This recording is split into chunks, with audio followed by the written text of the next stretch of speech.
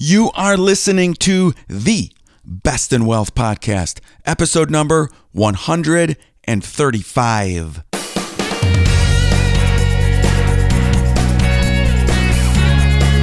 This is the Best in Wealth podcast, a show for successful family stewards who want real answers about wealth and investing so we can feel secure about our family's future. At the Best in Wealth podcast, we think differently about wealth and investing, and you should too. Well, hello everyone. My name is Scott Wellens, and I am your host of the Best in Wealth podcast. Now, this is a show dedicated to helping real people, that is you, my friend, build real wealth so together we can take family stewardship to the next level. I am a certified financial planner, an educator, a wealth advisor, and a Dave Ramsey SmartVestor Pro. It is great to be with you today. If you're a first-time listener, welcome. If you're a long-time listener, thank you for coming back. Today's episode is 2019 Year in Review.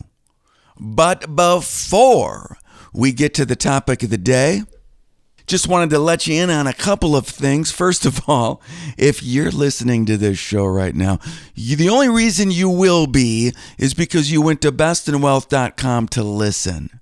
Because as of right now, and the show that I put out last week is still not publishing on iTunes. And when it doesn't publish on iTunes, it doesn't publish on other podcast apps as well. So I'm talking into a microphone right now. I don't even know who's going to be listening to this show, but hopefully we get the link fixed here in the next little bit, like today or maybe tomorrow, and we'll be off and running again. I mean, I'm on a roll, 2 shows, 2 weeks. That hasn't happened in a little while, but I need to get through this 2019 year in review. And one other thing I just wanted to let you in on is I've done it again. Yes, I started a Jan 1 plan. Once again, I'm about 30 years running. And for those family and friends that know me best, they know sometimes I start a plan on Jan 1 and by, January 21st, I'm off the rails again. I believe I got this investing thing, this wealth management, this financial planning, retirement planning. I got this down. I got the discipline down. But the eating, the exercise, well, I leave it to the experts when it comes to that stuff because I am in and out. Which is why I did hire my first ever personal trainer. I mean, I'm the first to tell you that your health is more important than your wealth, even though I concentrate on your wealth. And I strongly believe that you need help with your wealth. You need help with your investing and your financial plan and your taxes and your estate planning and all that business. But if your health is more important, you should need help with that stuff as well. It's not all do it yourself. You need an accountability partner. You need somebody that really knows you and structure a plan around all of your ailments like me and my tendinitis and my bad back and all that stuff I could cry to you about for a long, long time. But I'm not going to do that. But what I did figure out in all of this, because this morning I was at a biking class at my gym. Big room, about 50 bikes, instructor in front of the class, motivating you, lights are low, music is high, and just trying to get the best out of us at 5:30 this morning. And really, that's all I'm ever trying to do on this show too, is to get the very best out of you, because it's not easy to stay motivated. It's not easy at all.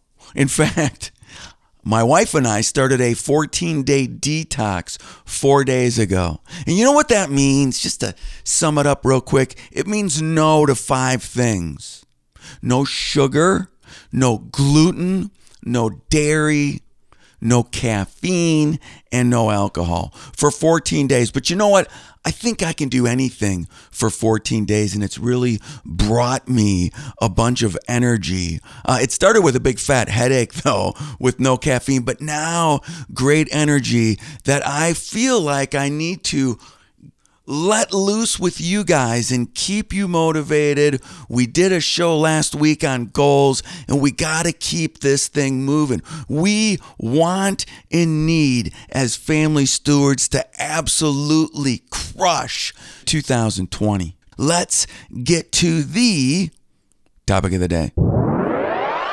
All right, here we go, friends. 2019 year in review. Now, I'm going to go over the markets and how they performed in 2019, the various asset classes, like I do every quarter. But then we're going to round up with the lessons from 2019 that we can apply to 2020. So we'll start with the market review and then move on to our lessons. But even before I get to the 2019, I just want to really quickly go over the fourth quarter because there was a massively good quarter with the overall U.S. stock market up 9%. And these are all, I'm just rounding in a lot of these cases, and I'm not giving you any investments or investment selections.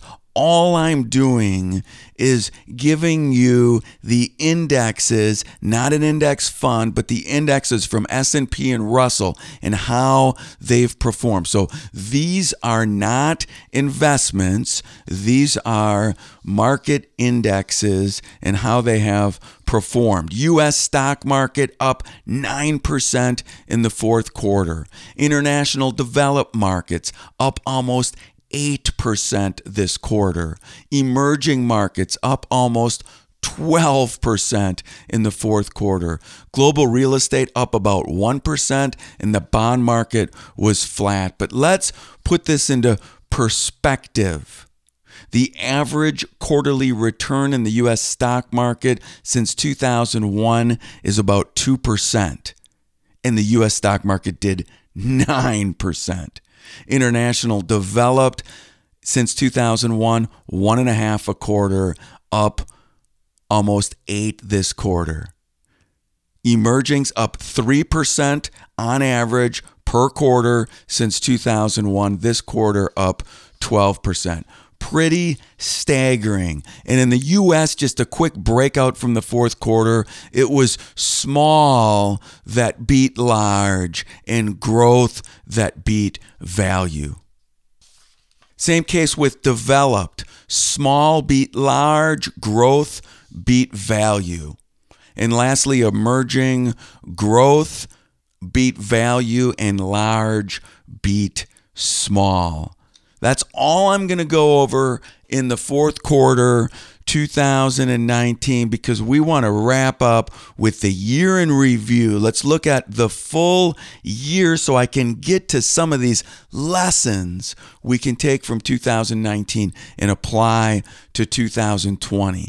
So now let's look at the full year 2019. U.S. stock market up a little over 30%. Very impressive. With the annual average return since 2001, 9%. So just crushed it. International developed up 22.5%. Average return since 2001, 6.7%. Emerging up 18.5%, with over half of that coming in the fourth quarter. Average annual since 2001, 13.4%. Global real estate, which was up only 1% in the fourth quarter, still hung on with an awesome year at 23% for the year, with the average annual return since 2001, almost 11%. U.S. bond market, staggering as well. The aggregate average U.S. bond market up 8.72, with the average annual return since 2001, 4.7%.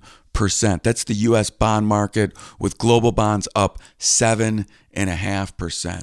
All a great year for stocks and for bonds. And when we look at the rankings in the U.S., first of all, the U.S. stock market represents $31.7 trillion, staggering, which overall compared to the world, it's 55% of the total capitalization. And this year, large growth actually took off the most in the U.S. Now, generally, large growth, when I look back many years, does not perform as well as small or as well as value. But this year, large cap that comprises a lot of growth companies was up 31.5%. And if you're really leaning into growth really hard, you're looking at 36% this year, when market-wide, we were up 31%.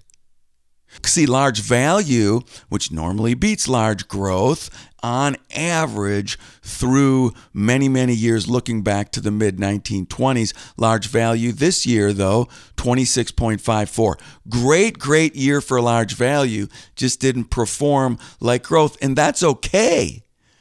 It's why we stay spread among thousands of companies in our portfolio so we can capture all of these asset classes, because just like we don't know when the stock market's going to do good or bad, we don't know which of these asset classes are going to do well in any given year, which is why we, as family stewards, stay in our lane.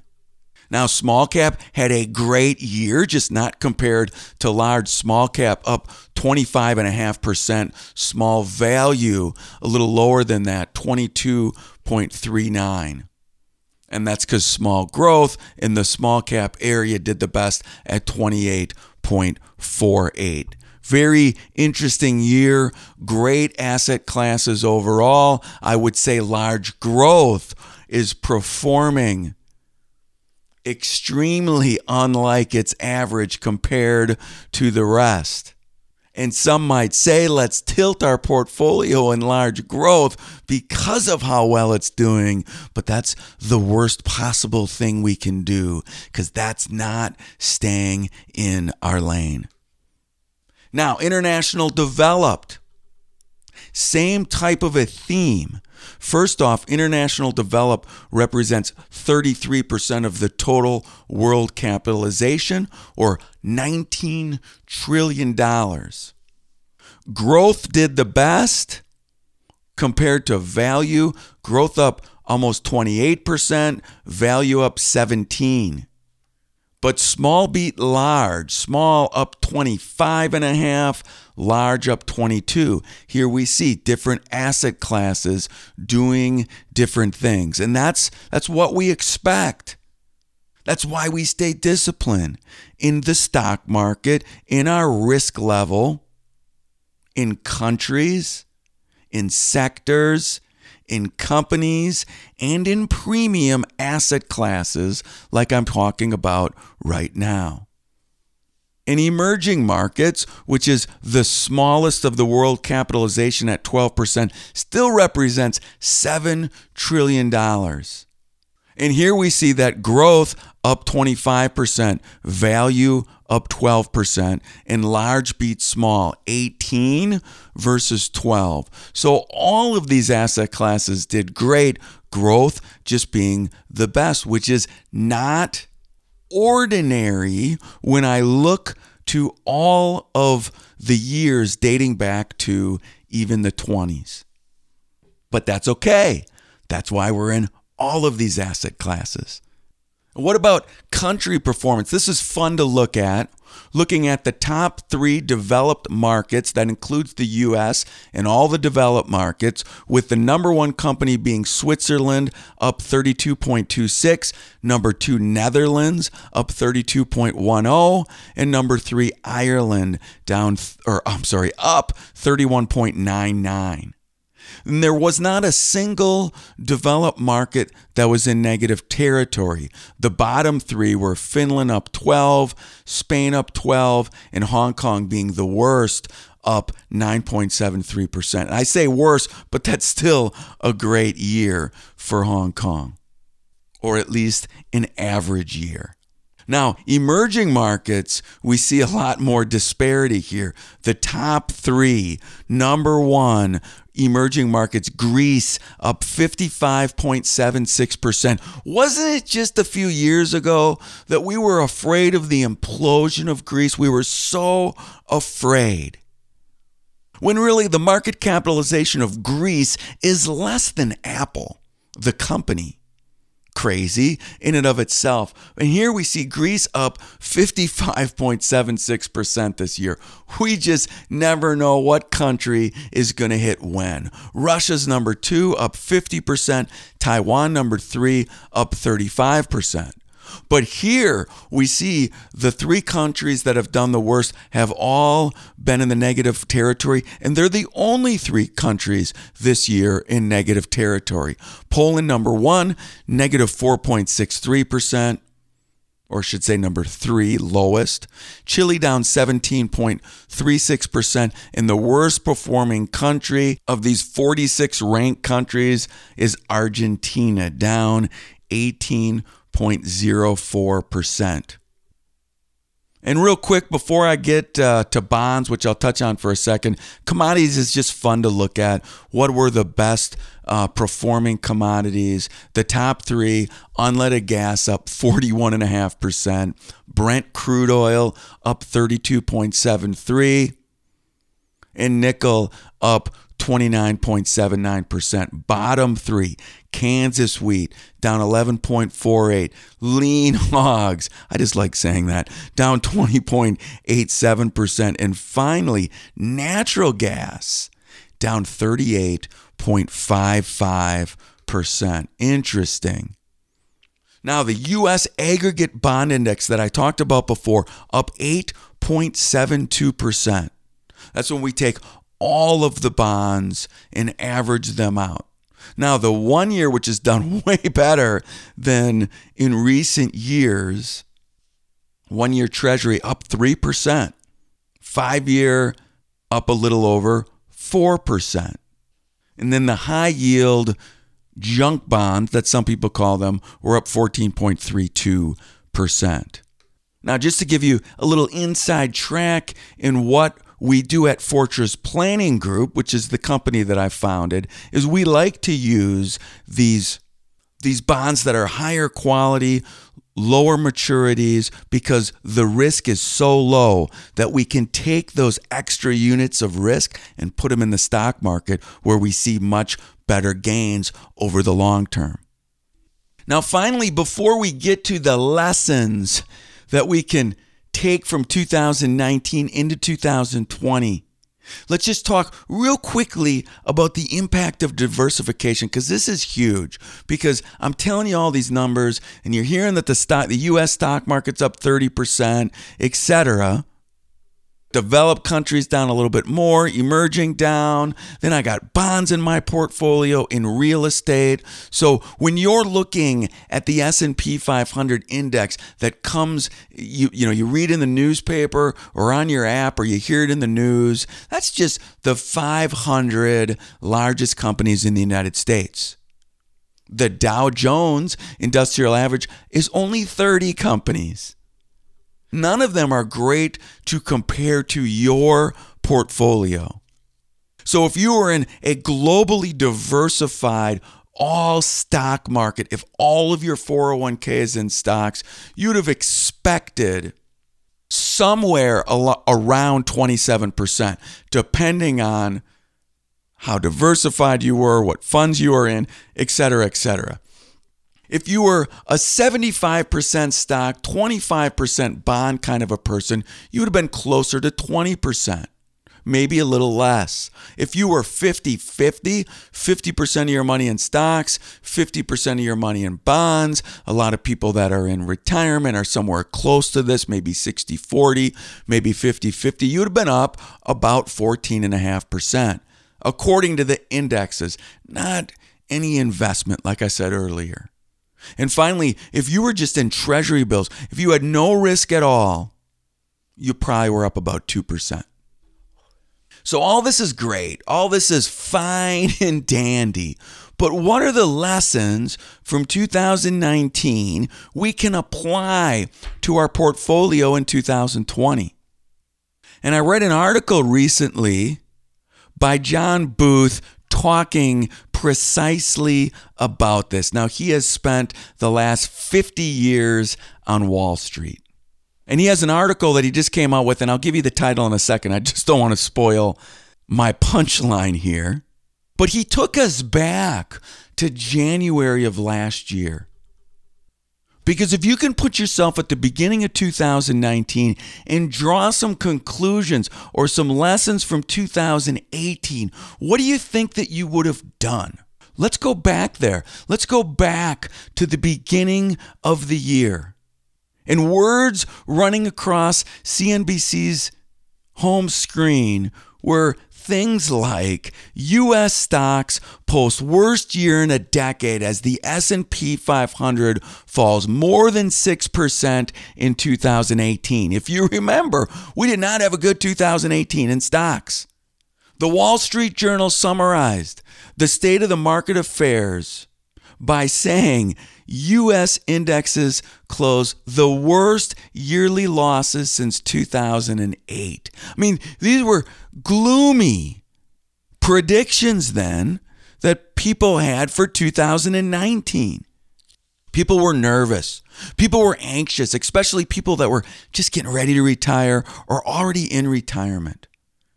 Some people, hopefully not you as a family steward, decided to get out of the market and wait for prices to go down even further.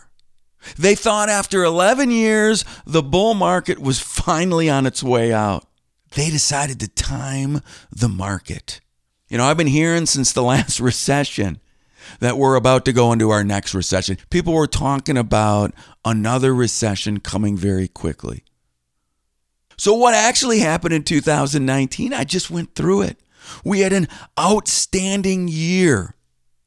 But we didn't feel good in January, or at least at the end of December. We didn't feel good at all. So what about the folks that did get out of the market? What about them? When did they actually get back in? And how long does it take to make up that kind of loss by not being in the market? I mean, how are you supposed to know when to get back in? There's no sign. There's nobody knocking at your door that says it's time to get back in the market. And the same thing can be said of all of these asset classes and all of these countries and all of these sectors and all of these commodities that we just talked about. You cannot time any of it. So I've been following John Booth, who was the founder of Dimensional Fund Advisors back in the early 80s. I've been following John Bogle, the founder of Vanguard. I mean, these guys together have 150 years on Wall Street. I've been following the academics, the Nobel Prize winners in academics. I've been following them all for many, many years now. And do you know what almost every one of these folks say, which is exactly what John Booth said the lesson is from 2019? That is this: the market has no memory. The market has no memory. Don't time the market in 2020.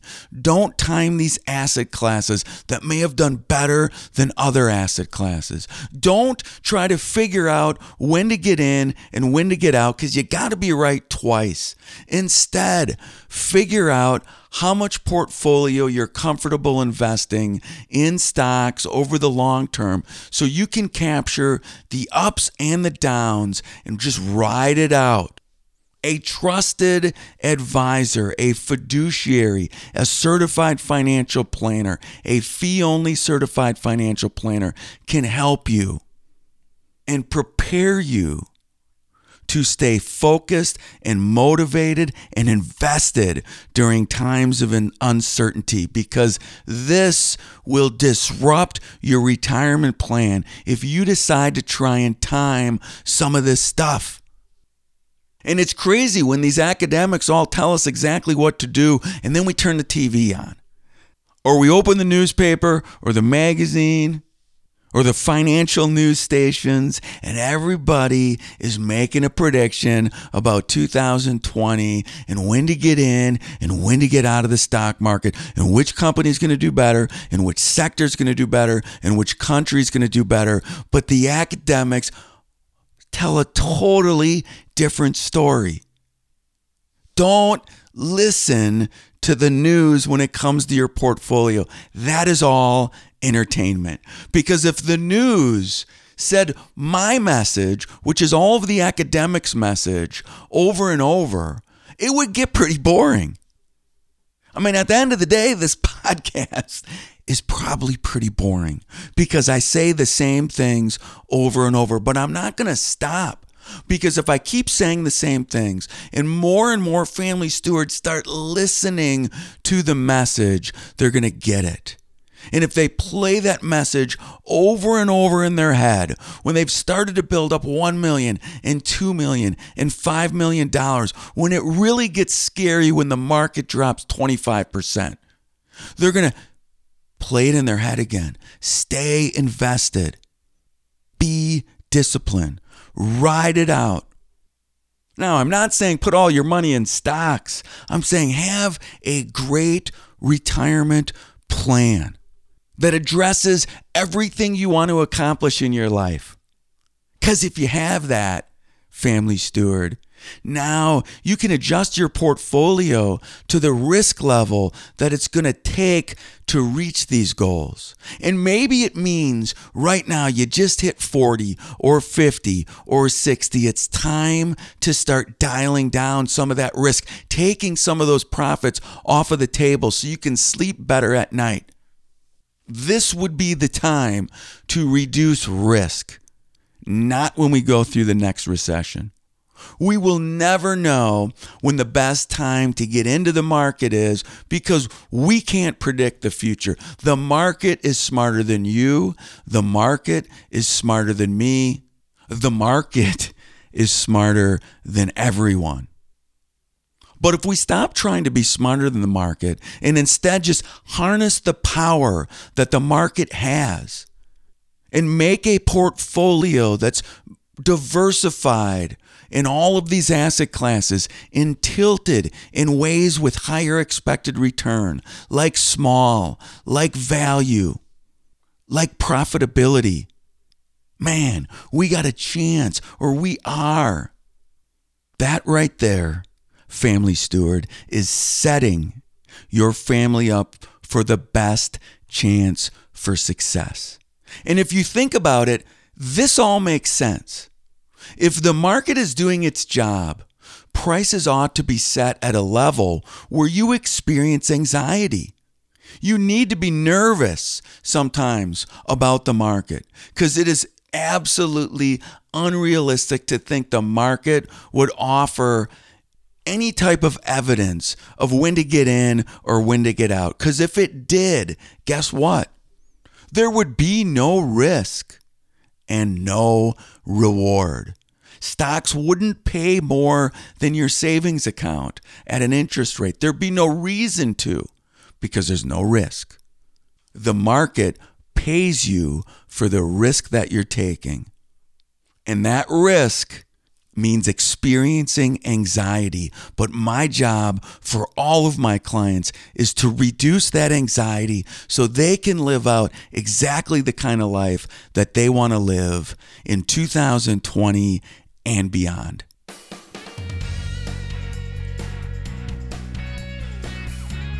So what should you do in 2020? Keep in mind 2019's most important lesson, which is the same lesson from every year before. Stay a long-term investor in a broadly diversified portfolio covering all the major asset classes, all the major countries, and then tilting in ways that you can add value to your portfolio. Premiums such as the small, the profitability, and the value, even though it didn't hit this year. That doesn't mean on average it won't. Reduce your anxiety by accepting the market's inevitable ups and downs. Make sure people advising you align with this perspective.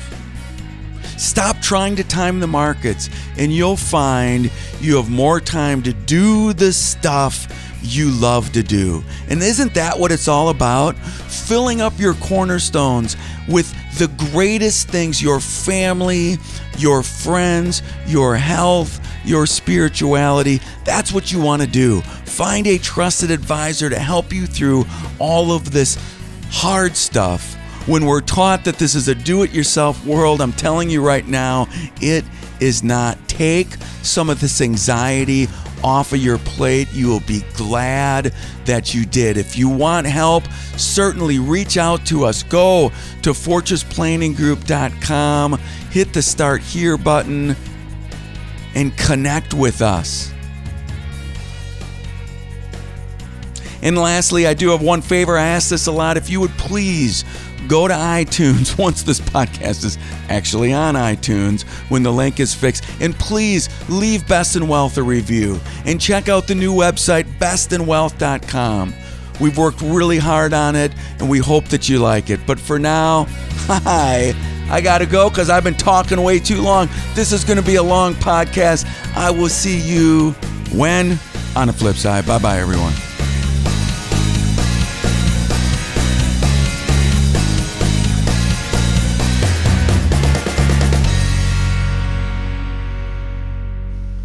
The Best in Wealth podcast is hosted by Scott Wellens. Scott Wellens is the principal at Fortress Planning Group. Fortress Planning Group is a registered investment advisory firm regulated by Securities Act of Wisconsin in accordance and compliance with securities laws and regulations. Fortress Planning Group does not render or offer to render personalized investment or tax advice through the Best in Wealth podcast. The information provided is for informational purposes only and does not constitute financial, tax, investment, or legal advice.